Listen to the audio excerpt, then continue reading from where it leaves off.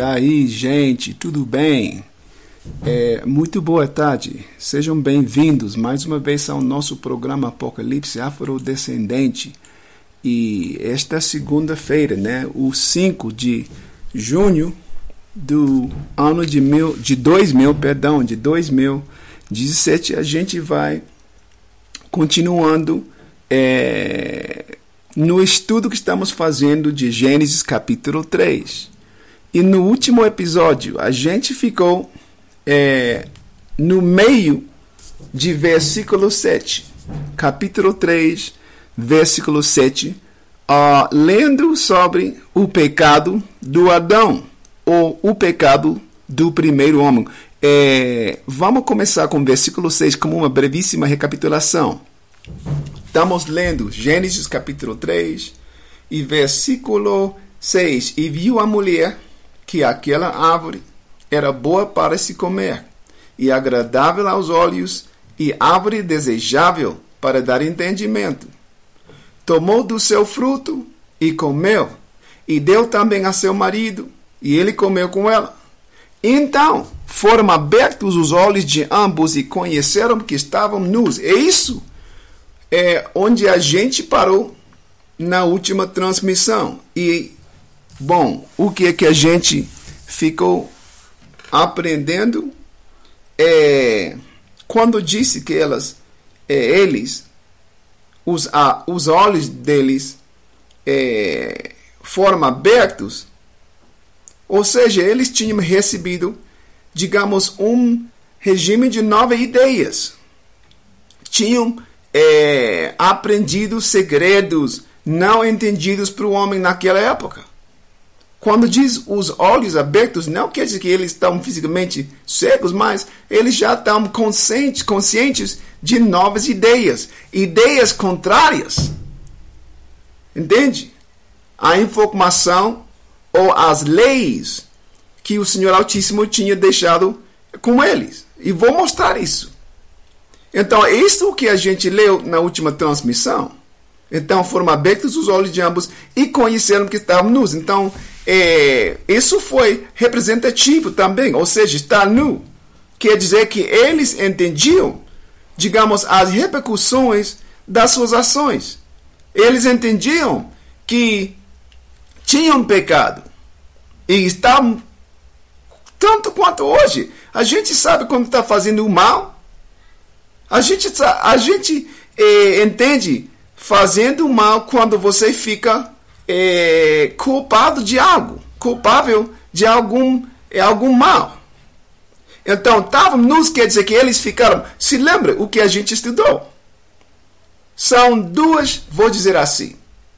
Você tem um estado, ou vou dizer dois estados.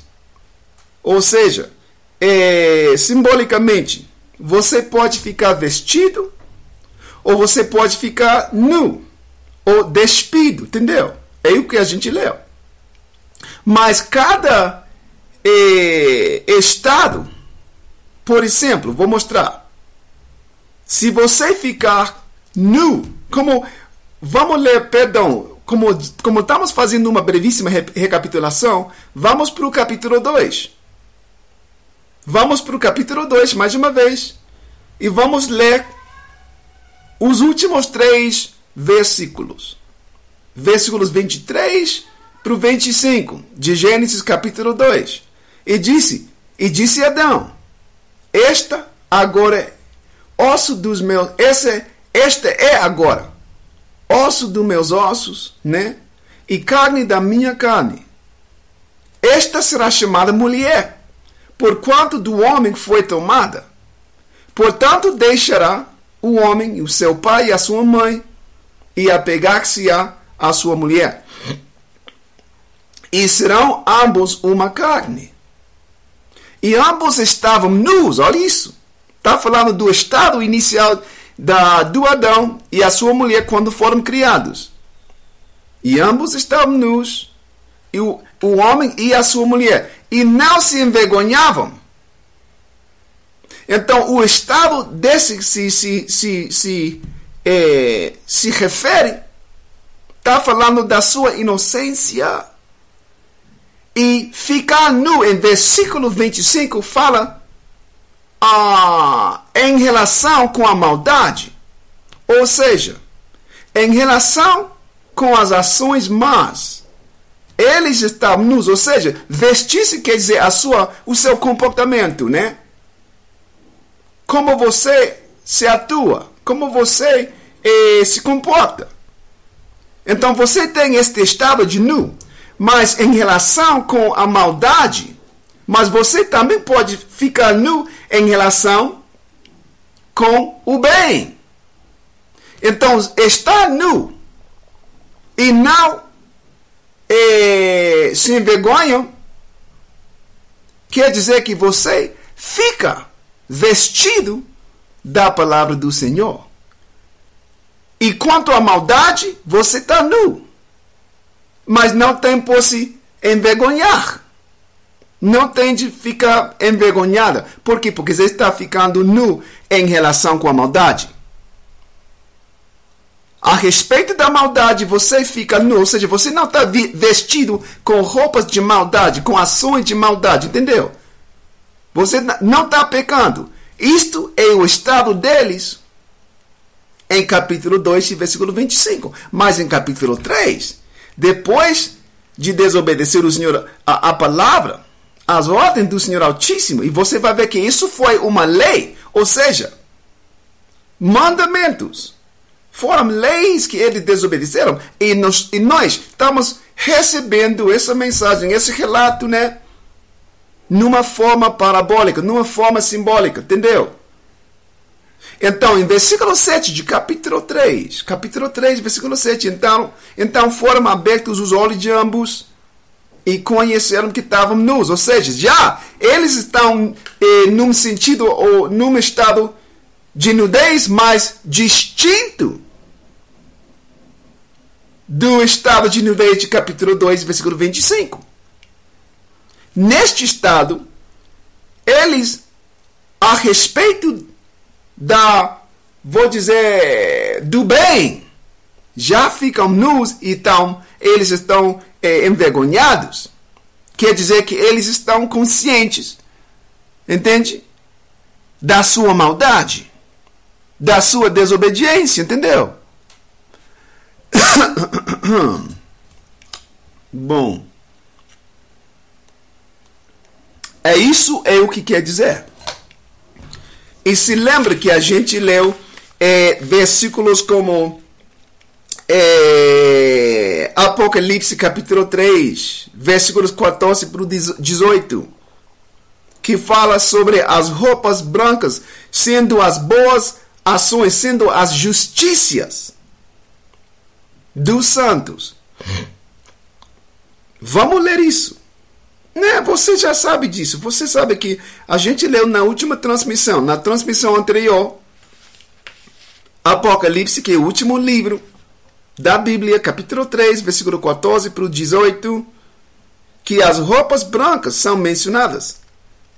E que em Apocalipse capítulo 19, a definição do que significa as roupas brancas quer dizer que são as justiças, que quer dizer a obediência das leis e os mandamentos do Senhor Altíssimo.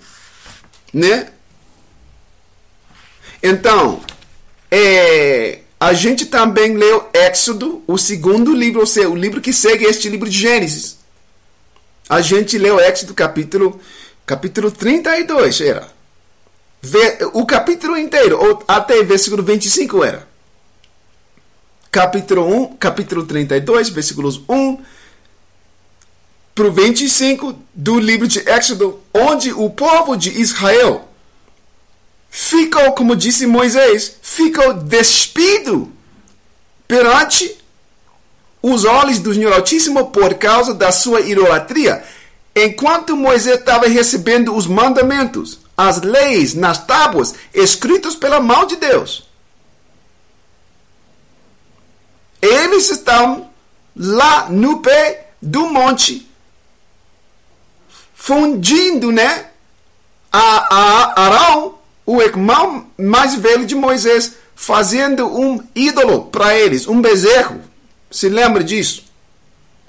Então disse que quando eles fizeram aquela maldade, que Arão fez com que eles ficassem despidos, ou seja, nus. Porque representava aqui a desobediência do povo. Então eles ficavam perante o Senhor já vestidos de uma roupa estranha, de uma roupa alheia, da idolatria, do lugar onde eles tinham saído, do Egito.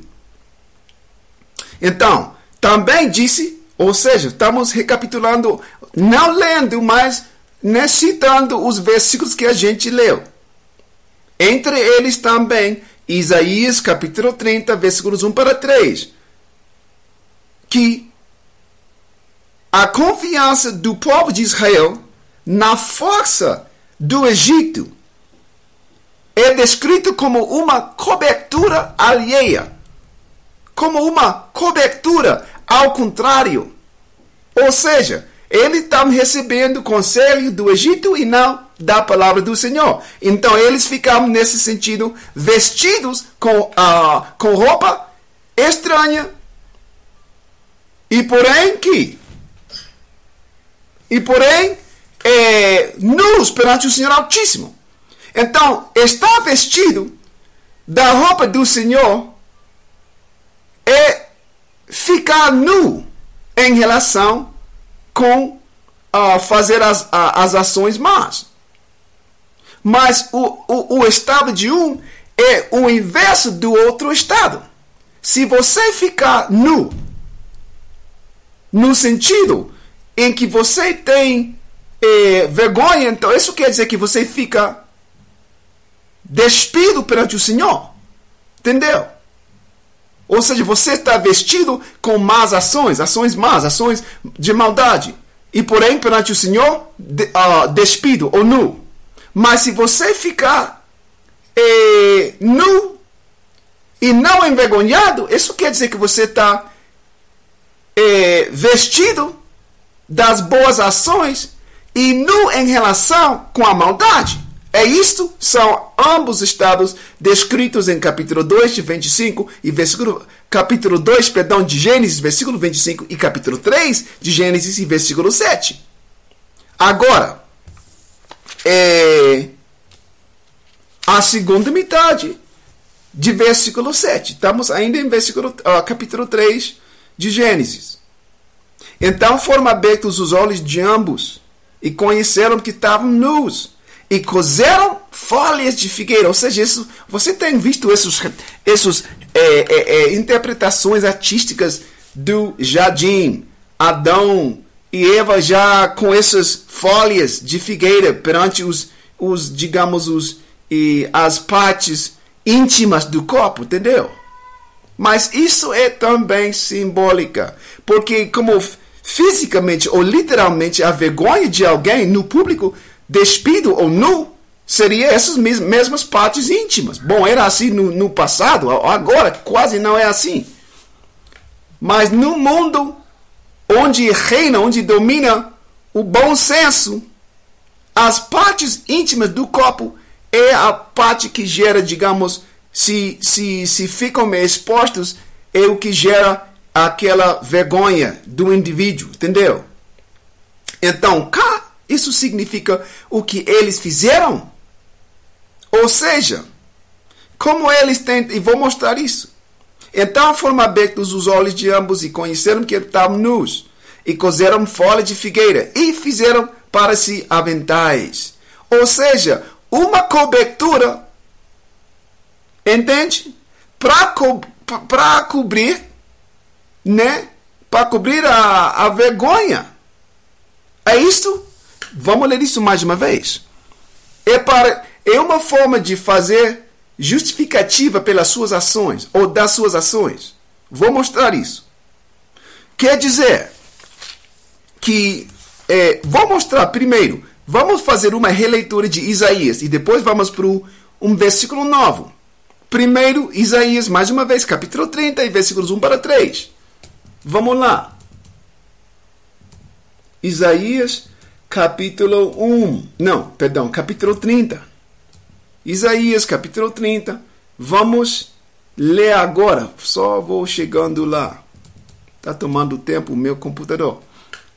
Agora, diz, versículo 1. Ai dos filhos rebeldes, diz o Senhor, que tomam conselho, ou seja, estão recebendo informação, que tomam conselho, né? Mas não de mim. Ou seja, é um conselho de uma fonte alheia, de uma fonte estranha, de uma fonte não proveniente da boca do Senhor. Ai dos filhos rebeldes, diz o Senhor, que tomam conselho, mas não de mim. E que se cobrem, olha isso, essa cobertura, com uma cobertura, mas não do meu espírito. Quer dizer, não da sua palavra. Você vai ver isso. Para acrescentar, olha isso. Para acrescentar em pecado sobre pecado. Ou seja, é uma posição que você toma, ou que o indivíduo toma, para justificar o que tem feito, o mal que tem feito, o erro que tem cometido, mas para ficar fazendo ou adotando aquela nova, digamos, forma, como a sua forma padrão. Então, o que a gente chama hoje assimilação, é o que a gente faz para sentir mais cômodo no seu novo jeito. E vou mostrar isso. Vou mostrar exatamente. O que eles no passado estavam fazendo é ajeitando-se ao jeito egípcio. Como disse mais uma vez, versículo 1. Ai dos filhos rebeldes, diz o Senhor, que tomam conselho, mas não de mim, e que se cobrem com uma cobertura, mas não do meu espírito, para acrescentarem pecado sobre pecado, que descem ao Egito, porque o Senhor tinha tirado a gente de lá. Mas ele está voltando. Que descem ao Egito, sem pedirem o meu conselho, ou seja, sem o aviso do Senhor, para se fortificarem com a força de Faraó e para confiarem na sua sombra, ou na sombra, do Egito. Quer dizer, a sombra do Egito é a mania dele, é o jeito dele, ou seja, a sua filosofia, a sua forma de viver, entendeu? As suas tradições, entendeu? É isso o que tem cada país, cada nação. Tem o seu jeito, tem as suas tradições, entendeu? E tais coisas são consideradas a sombra de qualquer lugar. Então, isto é uma cobertura, como se diz lá em versículo 1. Então, essas pessoas estão fazendo ao contrário da palavra do Senhor. Então, o que Adão fez, fazendo essas folhas de figueira, era cobrir-se com um material não feito por Deus. Vou falar nos mesmos termos que está falando a Bíblia. Então, o que ele fez? Você vai ver enquanto a gente vai lendo. Ele estava fazendo... Bom, sabe uma coisa? Vamos ler o livro de Jó. Vamos atrás. O livro de Jó tem uma explicação. Você vai ver. Bastantes versículos, mas você vai entender depois. Vamos para trás para o livro de Jó. Jó é o livro que fica antes do livro dos Salmos. Vamos lá. Você tem Jó, Salmos, Provérbios, então fica em Jó. Capítulo 31. Jó, capítulo 31. E vamos começar no início. Por quê? Porque o que vai fazendo Jó, ele vai citando coisas ou atos maus que o Senhor Altíssimo castigaria. E entre eles, Jó menciona Adão encobrindo as suas transgressões. Como já lemos em Isaías capítulo 30, uma cobertura alheia. Essa cobertura alheia de Isaías capítulo 30 são as folhas de figueira de Gênesis capítulo 3. Ou seja, uma substituição de roupas, uma nova cobertura, uma nova coisa pela qual você é identificada, uma nova perspectiva, entendeu? Então vamos para o capítulo 31 de Jó e vamos ler do início, mas a gente não vai ler, ou seja, o que procuramos, o versículo que a gente procura, fica em versículo 33, mas para entender exatamente o que está dizendo Jó, vamos ler do início para alguns versículos mais. Vamos ler isso. Então, fiz aliança com os meus olhos, como, pois, os fixaria numa virgem? Que porção teria Deus? Versículo 2. Que porção teria eu do Deus lá de cima? Ou que herança do Todo-Poderoso desde as alturas? Porventura, não é a perdição para o perverso? Ou seja, ele vai explicar a seguinte coisa que ele cita. As seguintes ações nas quais uma pessoa poderia participar são coisas que geram juízo contra o indivíduo que os pratica. Versículo 3. Porventura, não é a perdição para o perverso e desastre para os que praticam iniquidade? Ou não vê ele os meus caminhos? Ou seja, ele já reconhece o fato do Senhor Altíssimo ver todos os seus passos. Ou seja, todas as suas ações. Ou não, vamos lendo mais uma vez, versículo 4. Ou não vê ele os meus caminhos e não conta todos os meus passos? Se andei com falsidade, agora a primeira coisa, ele está dizendo que eu não faria isso. E se faria eu isso, e se eu fizesse isso, como o Senhor Altíssimo responderia? Versículo 5. Se andei com falsidade, e se o meu pé se apressou para o engano, ou seja, ele simplesmente quer dizer que se eu praticasse o engano contra gente inocente, ou contra qualquer um,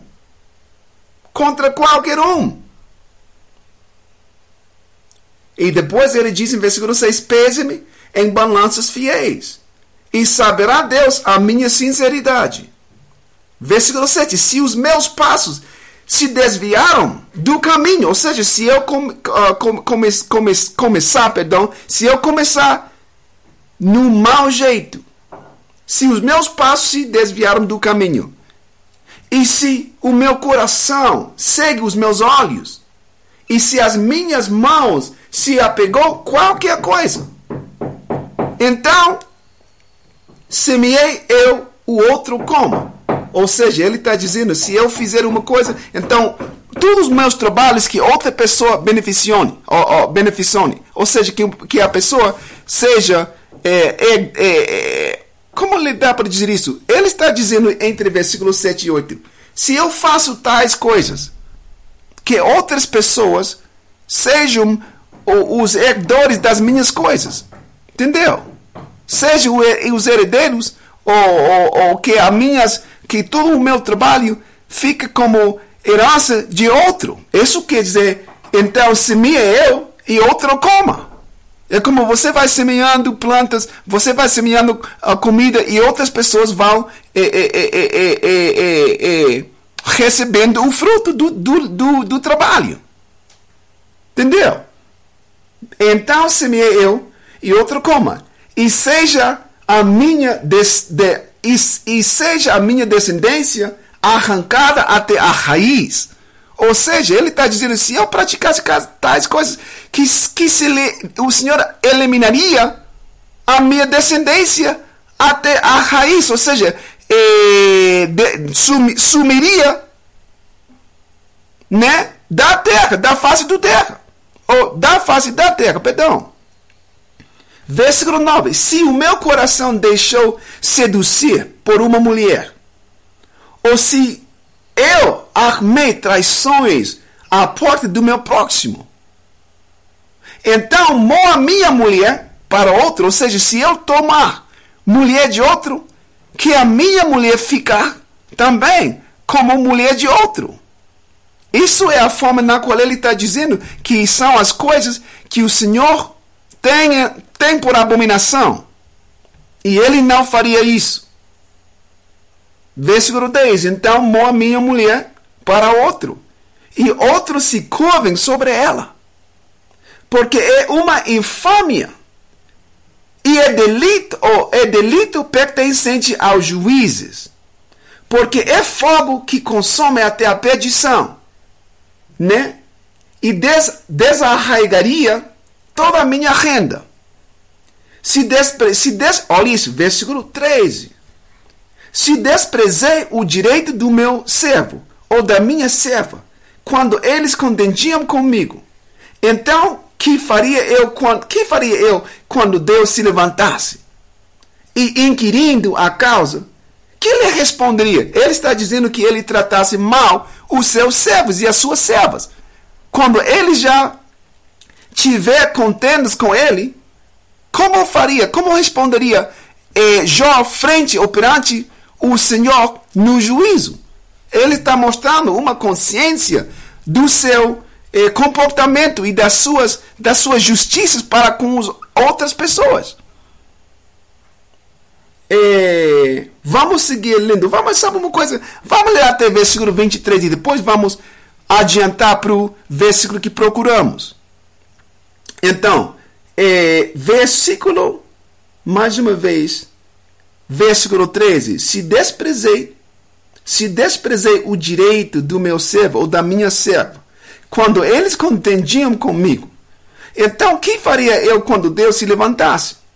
E inquirindo a causa, que lhe responderia? Aquele que me formou no ventre não o fez também a ele. Ou seja, está dizendo que o mesmo poder, o mesmo Senhor Altíssimo que me formou os meus servos também. Ele, numa forma, está dizendo que somos iguais. Ou seja, o fato de eu ser o padrão, ou de eu ser o dono deles, não justifica de jeito nenhum o maltratamento ou a injustiça contra eles. É o que ele está dizendo. Versículo 15. Aquele que me formou no ventre não o fez também a ele? Ou não nos formou do mesmo modo na madre? Ou seja, ele foi formado do mesmo modo que eu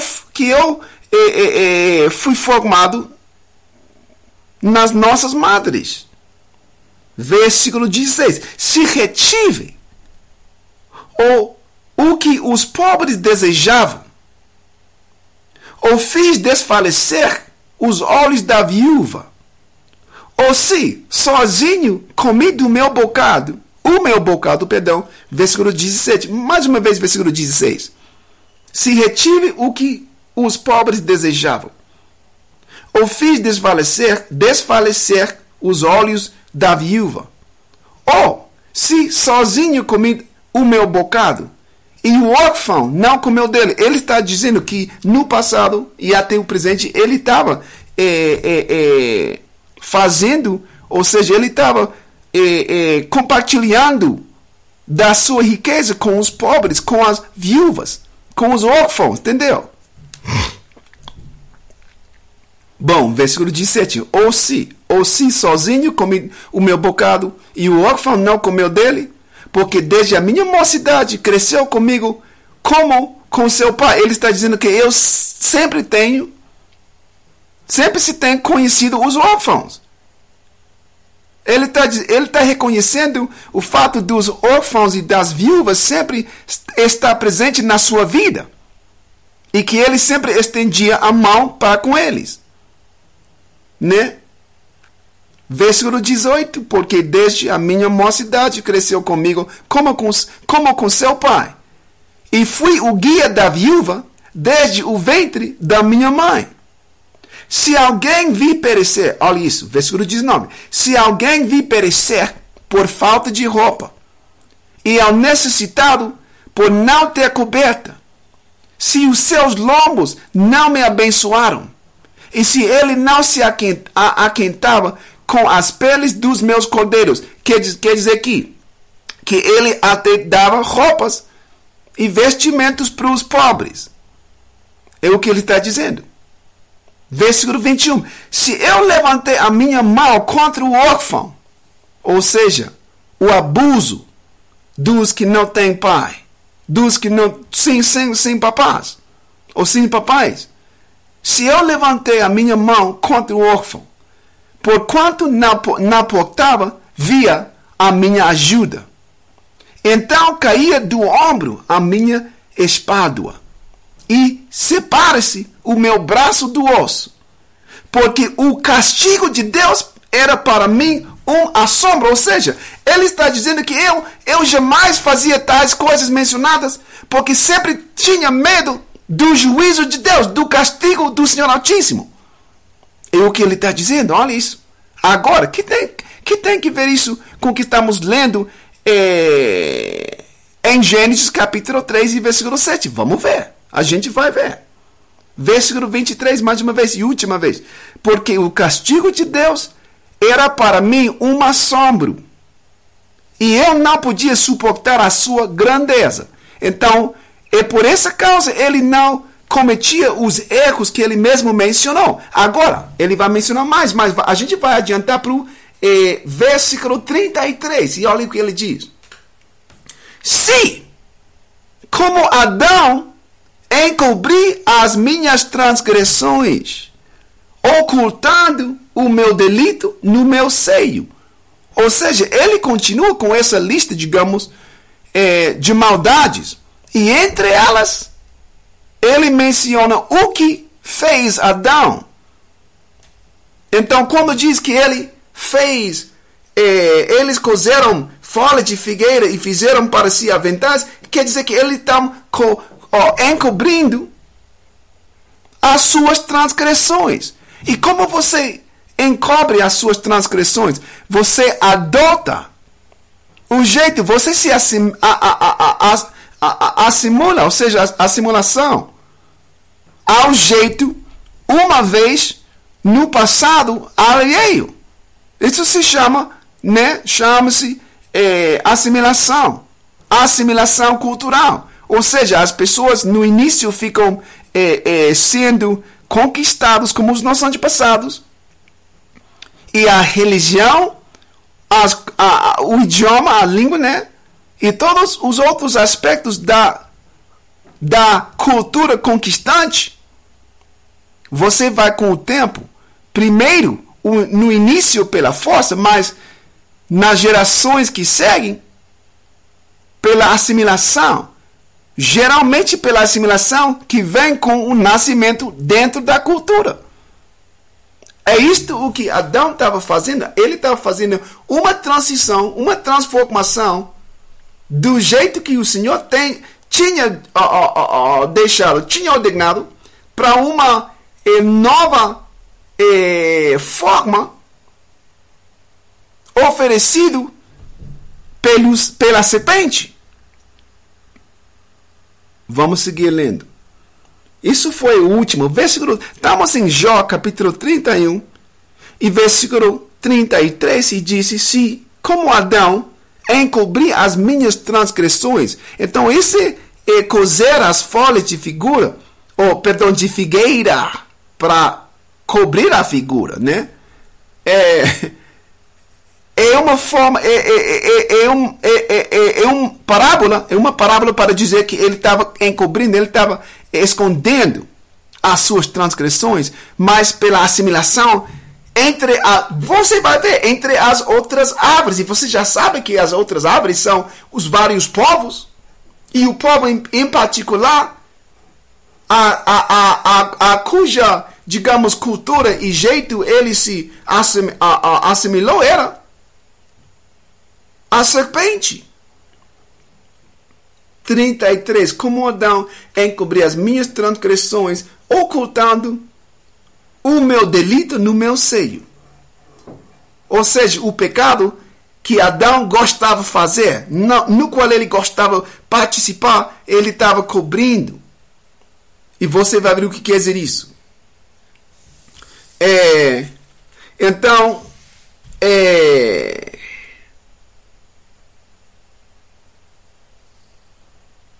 Vamos lá. Vamos mais uma vez para o capítulo Gênesis, capítulo 3. Vamos atrás, no início, para o início da Bíblia. E a gente vai ler capítulo 3 e versículo já 8. Agora, você vai ver isso. Versículo 7 mais uma vez. Então foram abertos os olhos de ambos e conheceram que estavam nus e coseram folhas de figueira e fizeram para si aventais. E ouviram a voz, estamos já em versículo 8. E ouviram a voz do Senhor Deus, que passeava no jardim pela viração do dia. E esconderam-se Adão, olha isso. E a sua mulher da presença do Senhor Deus entre as árvores do jardim. Agora, isso deve ficar ainda mais claro, porque você já sabe que as árvores do jardim foram outros grupos étnicos.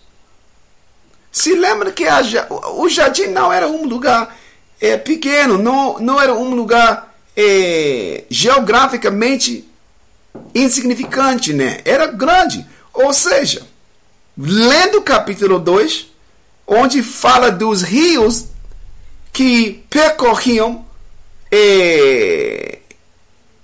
o jardim, isso fica geograficamente entre as áreas, digamos, do Egito, ou seja, chegando do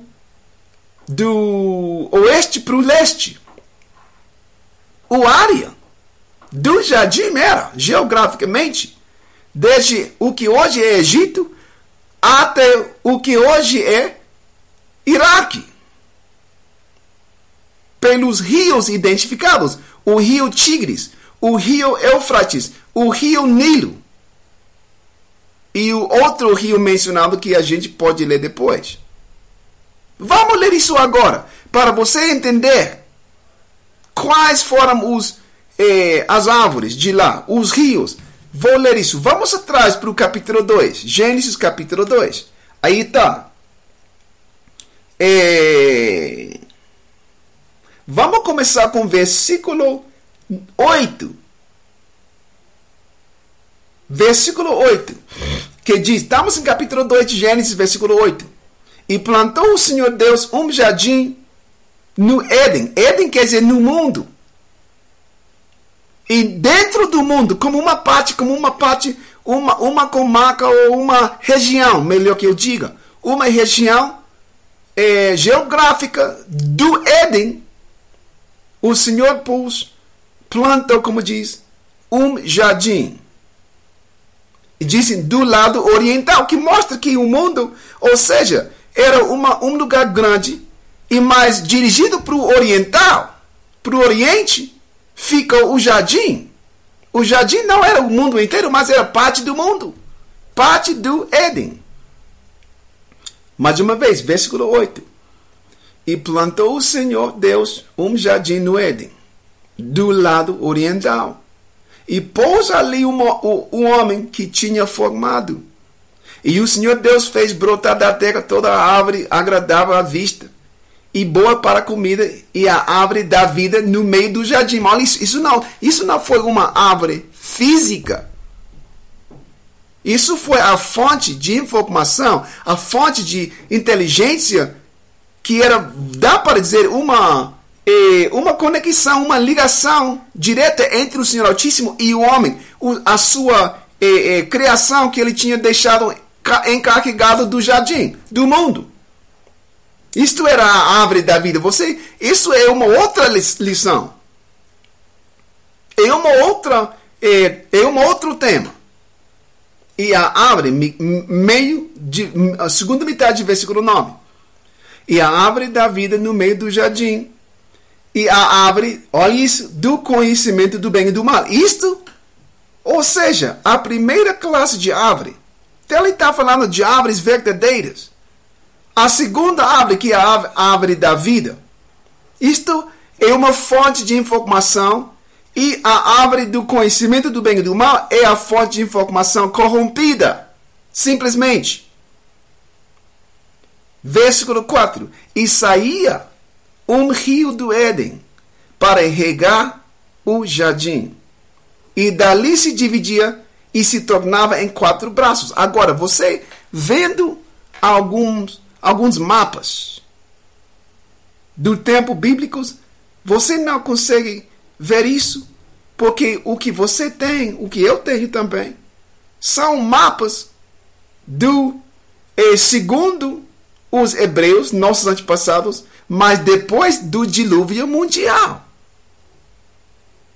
Então, quando você quiser procurar um mapa que tenha estes rios, não consegue procurar. Por quê? Porque não existe. Estamos lendo uma descrição da Terra antes do dilúvio mundial. Mas, pelas águas do dilúvio mundial, foi obviamente reconfigurado, né? Ou reconfigurada a configuração da Terra. Então, existem ainda os rios, mas não geograficamente como estão descritos cá. Estamos em versículo 10. E saía um rio do Éden para regar o jardim, e dali se dividia e se tornava em 4 braços. Estes 4 braços são os 4 rios já da região do Meio Oriente. Disse o nome do primeiro Epizom. Este é o que rodeia toda a terra de Havilá, onde há ouro. Quem sabe onde fica esse rio? Bom, sabe uma coisa? Você tem de entender quem é Havilá. São dois Havilás, ou seja, 2 pessoas chamadas, 2 homens chamados de Havilá. Ambos deles, um deles eu acho é um filho de Cus, ou seja, da região de Etiópia, e outro fica na região de Arábia, ou seja, outro lado das águas, frente da Etiópia, ou da Etiópia. O país Etiópia, a pessoa etíope, acho. Você entende do que me refiro? Esse país que é dividido hoje em Somália também. Bom, fica uma área de Havilá lá e ao outro lado das águas que separam a África do Iêmen, por exemplo. Havilá fica ao sul, entende? Do Arábia, e outro fica na terra ou na região da Etiópia ou da Etiópia. Estamos lendo, versículo 11. O nome do primeiro Epizom. Este é o que rodeia toda a terra de Havilá, onde há ouro. E o ouro dessa terra é bom. Ali há o bedelho e a pedra sardônica. E o nome, versículo 13, e o nome do segundo é Guiom. Olha isso. Giome. Este é o que rodeia toda a terra de Cuxi. A terra de Cuxi é rodeado pelo que é hoje. Ou seja, eles têm uma região na África. Uma região da África que se chama o chifre da África, que fica lá para o sul do Egito, mas para o Oriente. Esta é a Etiópia. Então, o copo de água... Agora mesmo, vou ver um mapa. Um momentinho. É isso.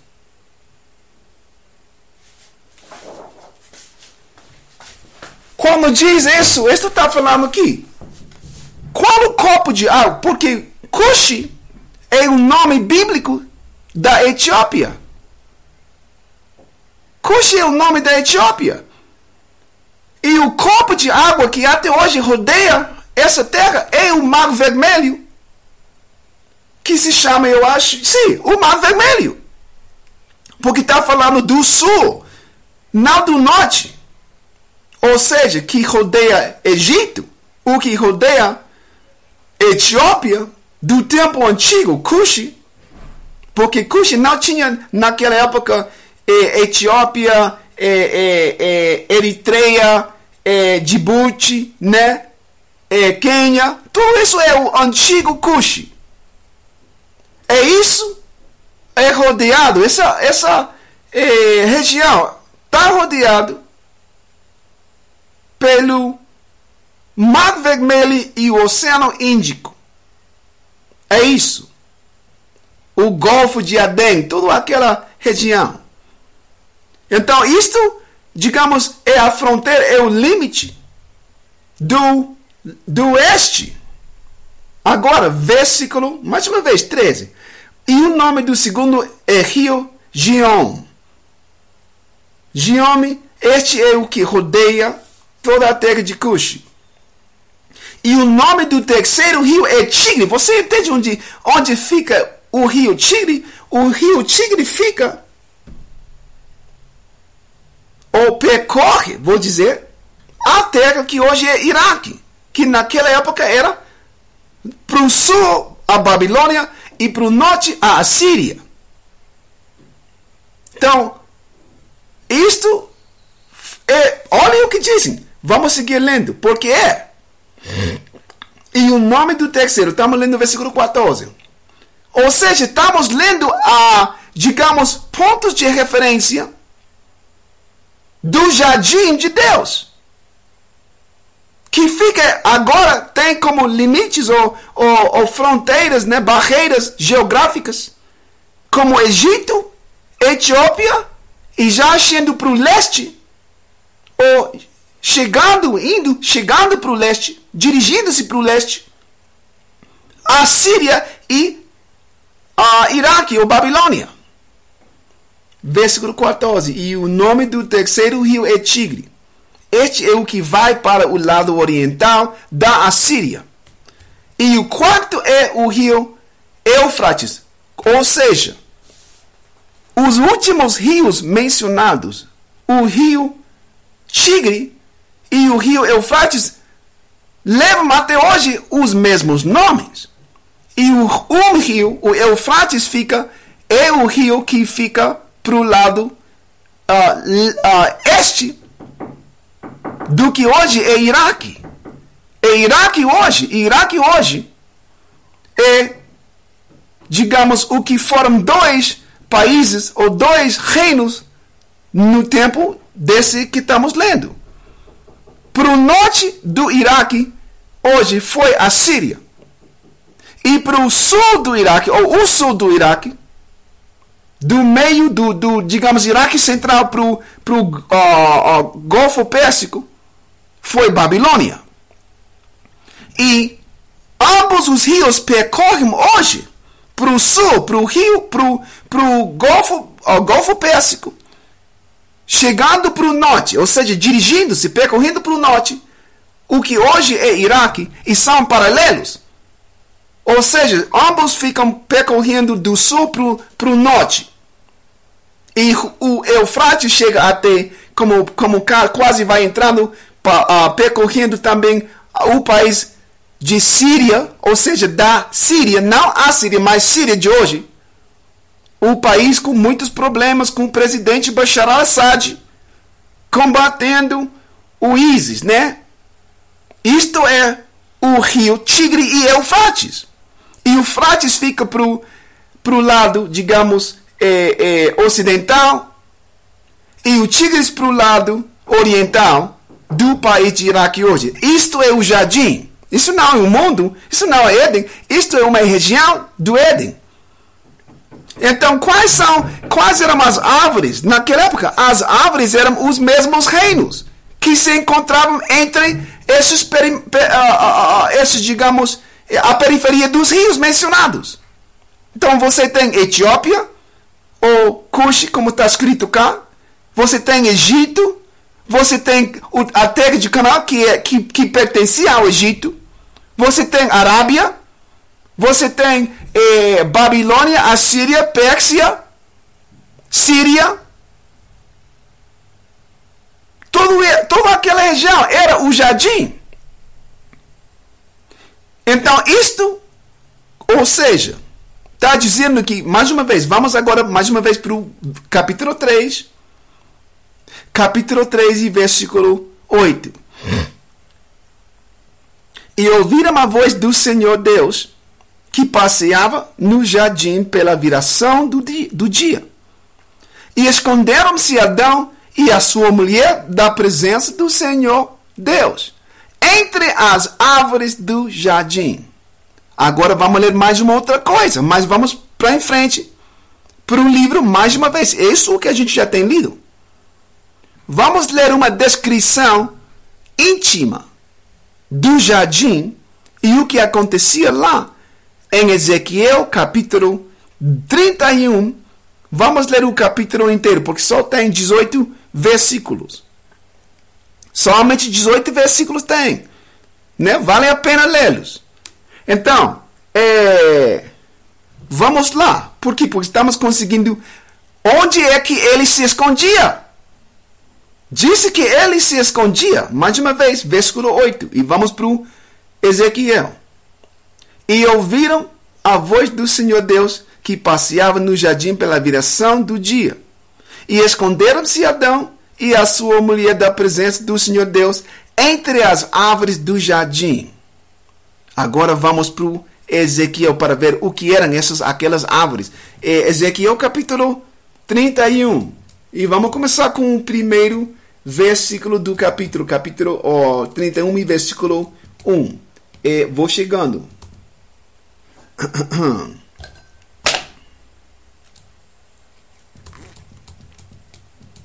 Capítulo 31.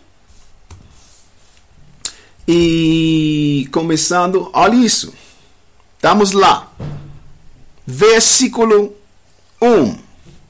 E sucedeu no ano 11º, no terceiro mês, ao primeiro do mês, que veio a mim a palavra do Senhor dizendo: Filho do homem, dize a Faraó, rei do Egito, e a sua multidão, a quem é semelhante na tua grandeza? É uma pergunta. Ou seja, o profeta Ezequiel, o Senhor está chamando ele para fazer a entrega de uma mensagem. E o Senhor queria que estava ordenando que Ezequiel falasse para o faraó, rei do Egito. E dizem, com quem é você comparável? Quando diz, a quem é semelhante na tua grandeza? Você é grande. Você é um rei bem potente. Com quem posso eu comparar você? Com quem posso eu assemelhar você? Você é como quem? É o que está dizendo. Então, o que quer dizer? Que a gente estamos lendo de uma descrição de um rei do Egito, um país, né, um reino do antigo mundo que pertencia também, ou que era colocado no jardim. E disse, a quem é semelhante a grandeza? Na tua grandeza, versículo 3. Eis que a Síria era um cedro. Agora o que está dizendo? Ele está respondendo a mesma pergunta. Ele mesmo. Ezequiel foi informado. Isso é a resposta, cara. Eis que agora ele em responder a mesma pergunta que ele fez, está dizendo que você é como a Síria, quer dizer, o rei da Síria. E o rei da Síria está sendo assemelhado a uma árvore que é um cedro.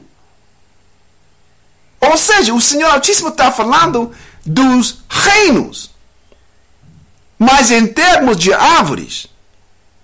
Entendeu?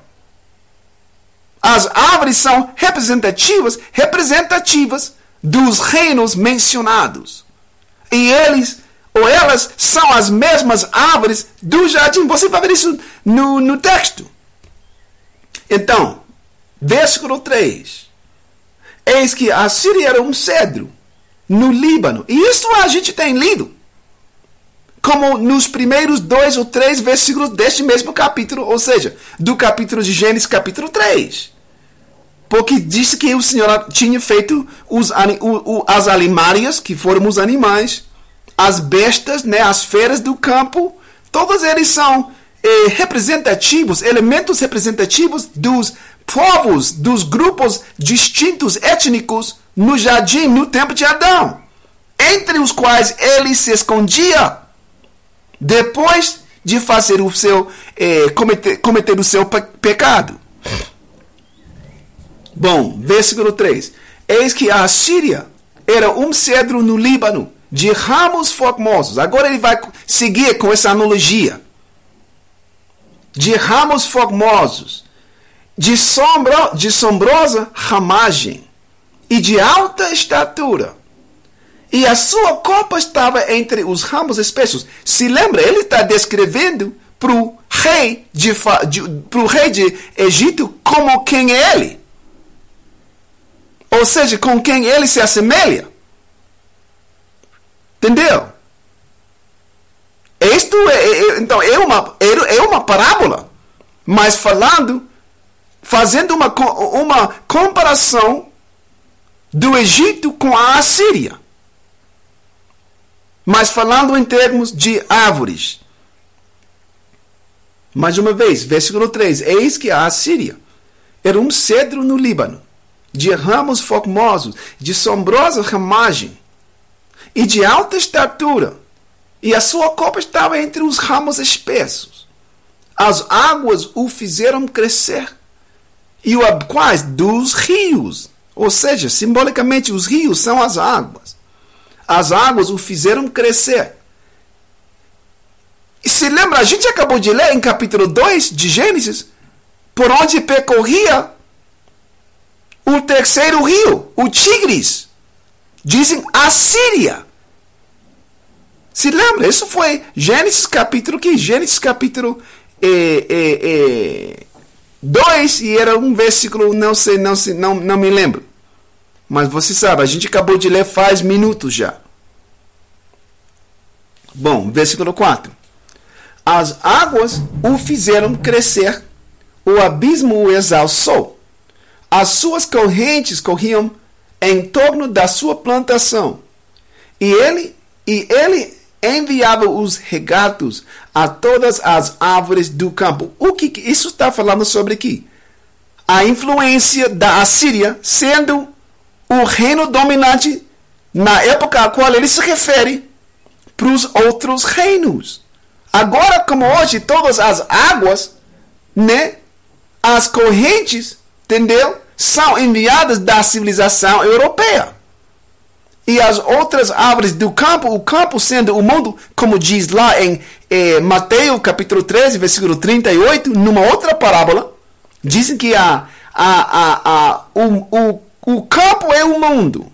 Como o Senhor Salvador está dizendo para os apóstolos a multidão, na verdade, mas ele estava decifrando para os apóstolos o que significava.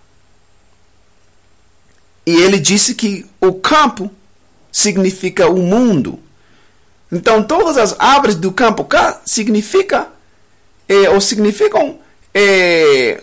os reinos e as nações e os grupos étnicos, os povos do mundo.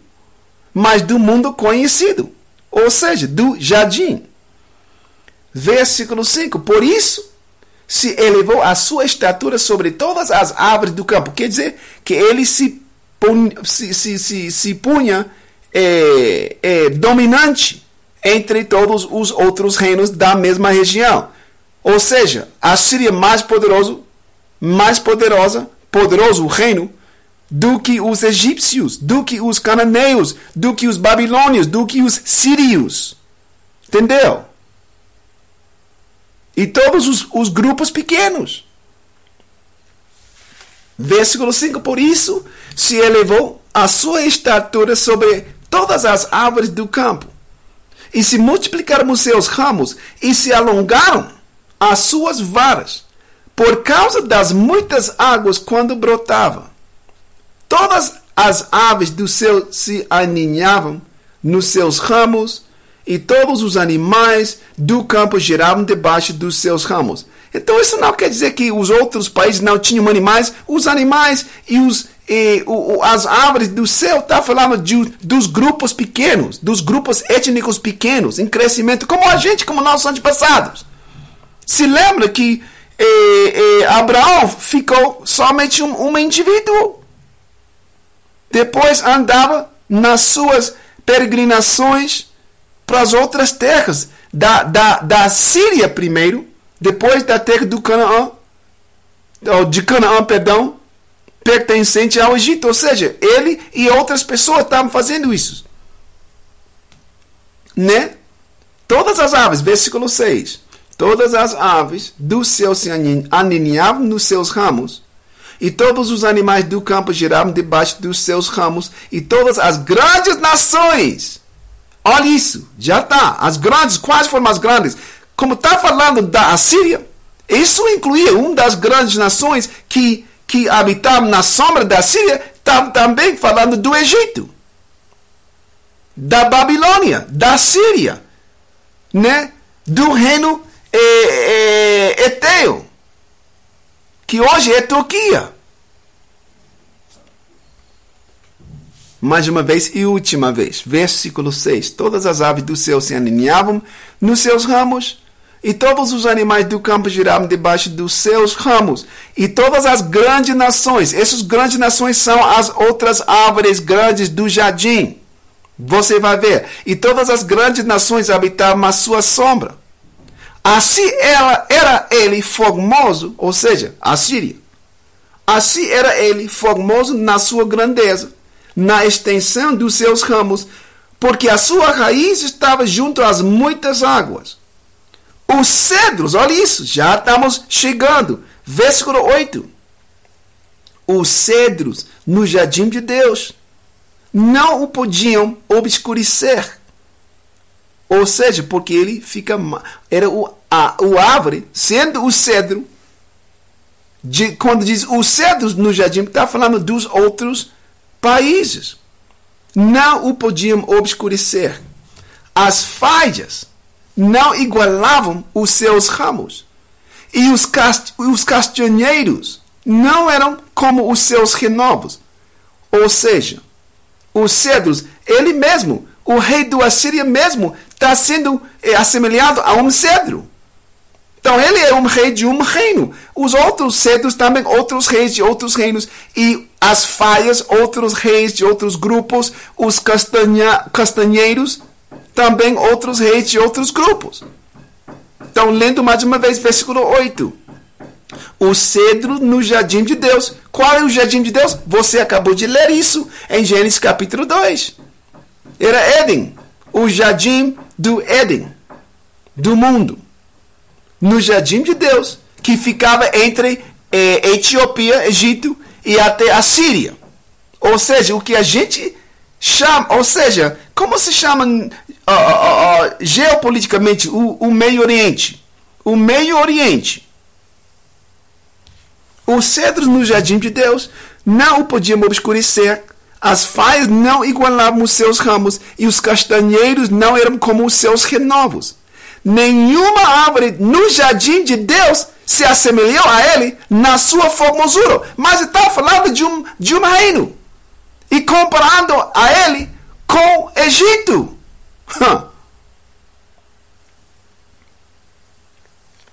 Versículo 9. Quero que você pense nisso. Que estamos lendo? Estamos lendo uma parábola contra um reino antigo que geograficamente estava colocado no jardim de Deus com outros países. E ambos, ou todos, são considerados parabolicamente árvores. E estes são entre os quais Adão ficou escondendo pela sua vergonha, entendeu? Versículo 9. Formoso o fiz com a multidão dos seus ramos. E todas as árvores do Éden que estavam no jardim de Deus tiveram inveja dele. Como é que uma árvore pode ter inveja de uma outra árvore? É uma nação. Como muitas nações hoje têm inveja né, dos Estados Unidos. E outros da Inglaterra, da França, né? Ou seja, tem os países subdesenvolvidos ou os países em desenvolvimento que têm inveja dos outros países, as outras nações grandes. E eles se vão assemelhando-se para eles, ou seguindo a trajetória no crescimento ou no desenvolvimento dos já desenvolvidos. É como a inveja vai. Uma pessoa vai imitando, vai duplicando os passos do país já grande. Mais uma vez, versículo 9. Formoso o fiz com a multidão dos seus ramos. Ou seja, o Senhor está dizendo que foi Ele que o fez isso. Formoso o fiz com a multidão dos seus ramos, né? E todas as árvores do Éden que estavam no jardim de Deus, falando do mesmo lugar que está escrito lá em Gênesis capítulo 3, tiveram inveja dele. Portanto, assim diz o Senhor Deus, porquanto te elevaste na tua estatura, e se levantou a sua copa no meio dos espessos ramos, e o seu coração se exalçou, ou seja, está falando do orgulho dele, do orgulho do assírio, que Egito está sendo assemelhado a ele, está dizendo para Faraó que você já está muito orgulhoso, né? Muito arrogante. Então, versículo 10. Portanto, assim diz o Senhor Deus, porquanto te elevaste na tua estatura, e se levantou a sua copa no meio dos espessos ramos, e o seu coração se exalçou na sua altura, eu o entregarei na mão dos mais poderosos dos gentios. Quais são os gentios? Os gentios são anteriormente referidos como as outras árvores. Entendeu? Ou seja, está dizendo que eu vou utilizar as árvores em derredor de você para te derramar, para te derrotar, para te cortar. É o que ele vai dizer também. Versículo 11.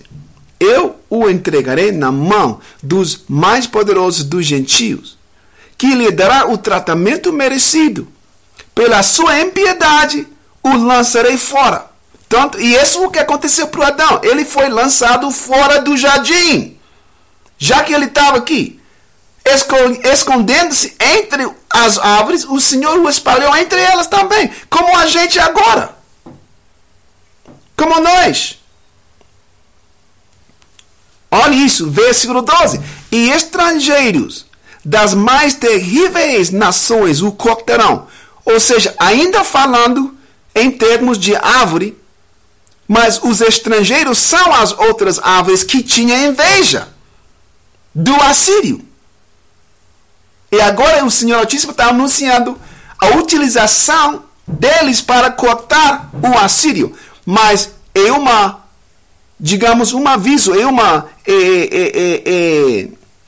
advertência, nem advertência, é uma ameaça que o Senhor está enviando para o rei do Egito, por meio do profeta Ezequiel. Então, essa fala de árvores está falando da usurpação de uma nação por outras nações. A conquista, a derrota de uma grande nação, de um grande reino, para outros reinos no seu derredor, chamados de árvores, como ele também sendo o cedro mais grande. Versículo 12. E estrangeiros das mais terríveis nações o cortarão e deixá-lo-ão.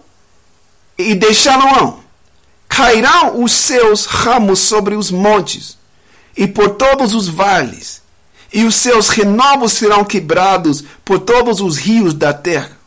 E todos os povos da terra se retirarão da sua sombra e o deixarão. Olha isso. Ou seja, o abandono das outras nações que ficam lá. Como quando já cair quando o Senhor já estabelecer, ordenar que caia, os Estados Unidos, está escrito em Isaías capítulo 13, Jeremias capítulo 50, capítulo 51 também, que todas as outras nações que estão, ou seja, indivíduos, famílias das outras nações, dos outros grupos étnicos, quando eles reconhecerem o fato dos Estados Unidos cair, eles vão abandonar o lugar.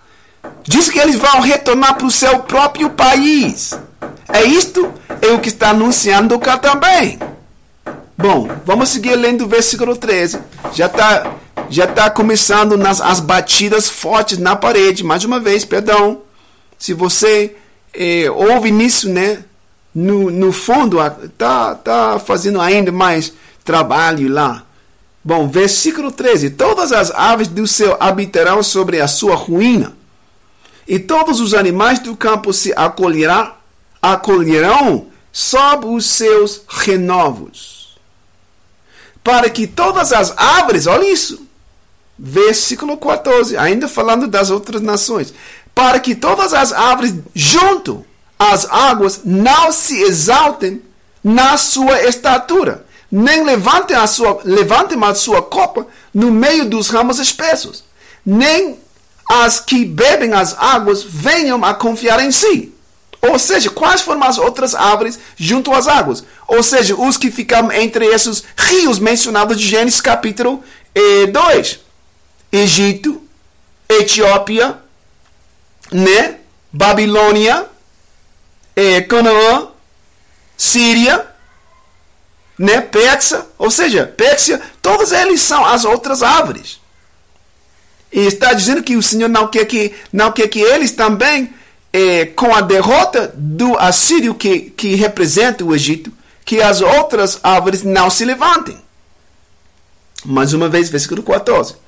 Para que todas as árvores junto às águas não se exaltem na sua estatura, nem levantem a sua copa no meio dos ramos espessos, nem as que bebem as águas venham a confiar em si, por causa da sua altura, porque todos estão entregues à morte. Ou seja, está dizendo que todos os povos, que são as árvores do jardim, serão já conquistados. Ou seja, o Senhor Altíssimo estava já enviando, vou dizer, o seguinte, ou estabelecendo a seguinte potência regional, que ficou primeiro a Síria, depois Egito, depois Babilônia, mais uma vez a Síria, depois Babilônia mais uma vez, depois Pérsia, depois Grécia, depois Roma. Isto foi a, digamos, sucessão de reinos, de potências naquela época. Mais uma vez, a segunda metade de versículo 14. Porque todos estão entregues à morte, até a terra mais baixa, no meio dos filhos dos homens, com os que descem a cova. Assim diz o Senhor. Olha isso, já está dizendo, ou seja, esclarecendo. Versículo 15. Assim diz o Senhor Deus: no dia em que ele desceu ao inferno, fiz eu que houvesse luto, fiz cobrir o abismo por sua causa. Ou seja, está dizendo, isso foi a reação na caída, ou depois da caída, depois da queda da Assíria. Foi um luto, porque muita gente, ou seja, esse foi, digamos, o centro, a região de comércio de todo. Então, quando ele caiu ou sofreu essa queda, foi afetado todas as nações que tinham negócio, que estavam fazendo comércio, tráfico de comércio. Assim diz o Senhor, mais uma vez, 15. Assim diz o Senhor Deus: no dia em que ele desceu ao inferno, fiz eu que houvesse luto, fiz cobrir o abismo por sua causa, e retive as suas correntes, e detiveram-se as muitas águas, e cobrir o Líbano de preto por causa dele, porque o Líbano estava, digamos, dependente no movimento comercial entre ele e o reino dominante, que era a Síria. E cobrir o Líbano de preto por causa dele. E todas as árvores do campo, por causa dele, desfaleceram. Ou seja, as árvores não morreram, está dizendo que as outras nações foram afetadas negativamente. Bom, versículo 16. Ao som da sua queda fiz tremer as nações, quando o fiz descer ao inferno, falando dos assírios. E está anunciando por meio dessa analogia, ou dessa parábola, que o mesmo vai acontecer para o Egito. Versículo 16. Ao som da sua queda fiz tremer as nações, quando o fiz descer ao inferno, com os que descem a cova, e todas as árvores do Éden, a flor e o melhor do Líbano, todas as árvores que bebem águas, se consolavam nas partes mais baixas da terra. Também estes, olha isso, também estes, ou seja, as mesmas árvores que ficavam em luto pela queda da Síria, perdão. Versículo 17, também estes com ele descerão ao inferno a juntar-se aos que foram traspassados à espada. Já está dizendo que as outras árvores vão descer com ele para juntar-se aos que foram traspassados à espada. O que quer dizer isso? Pela guerra. Então não está falando das árvores. Está falando de gente, de culturas, de grupos étnicos, de países, de povos. Mas tudo pertencente ao jardim de Deus, ao jardim do Éden. Última vez, versículo 17. Também estes, com ele, ou seja, as outras árvores mencionadas em versículo 16.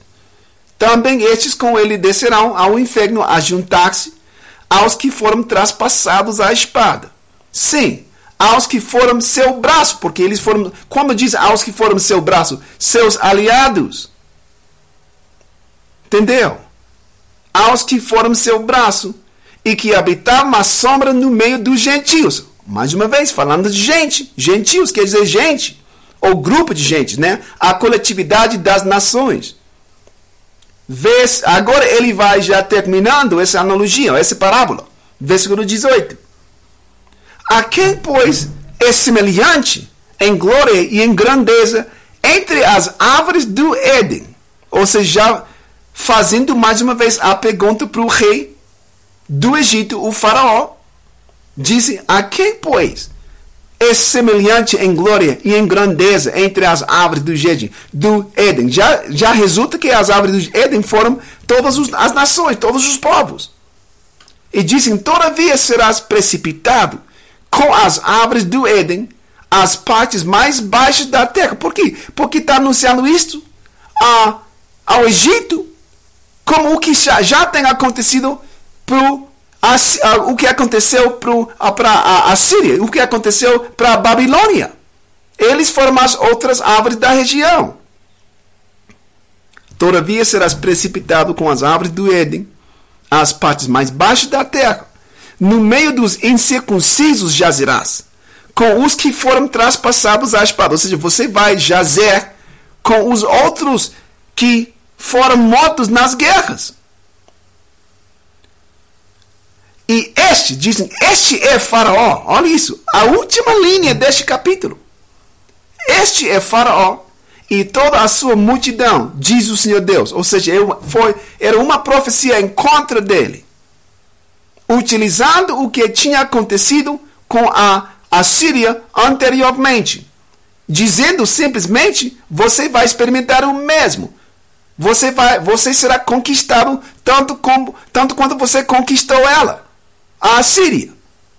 Agora voltando, porque isto importa. Ou seja, porque está dizendo que Adão se escondeu. Vamos lá mais uma vez. Agora a gente volta para o Gênesis capítulo 3.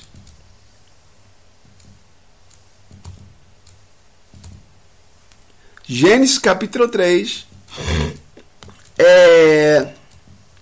E foi versículo 8. E disse: E ouviram a voz do Senhor Deus, que passeava no jardim pela viração do dia.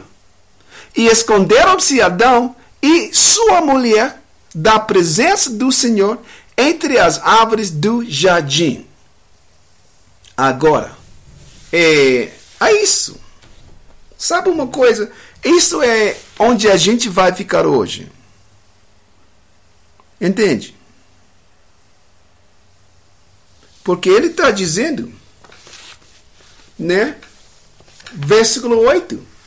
Que isso foi quando dizem escondendo-se, que ele estava já adotando o jeito das outras nações, né? Ou seja, já que eles fez o grande pecado, já começou a, digamos, aceitar totalmente a nova informação que era alheia, na qual ele ficava nu perante o Senhor Altíssimo, ou seja, já despido das suas próprias roupas. Entendeu? Então, isso foi versículo 8. A gente vai começar onde estamos deixando hoje, ou onde está deixando hoje, né? Na quarta-feira, né? Versículo 9. Ou seja, a conversa que o Senhor tem com Adão, a gente vai examinar isso no dia da quarta-feira. Entendeu? Então, obrigado pela sua atenção, como sempre. Obrigado pela sua participação, né? Colaborando, compartilhando com os seus amigos e com a sua família a informação dessa transmissão, né? Então, até a seguinte transmissão, né? Ao vivo. Um bom dia para você. Tchauzinho, família.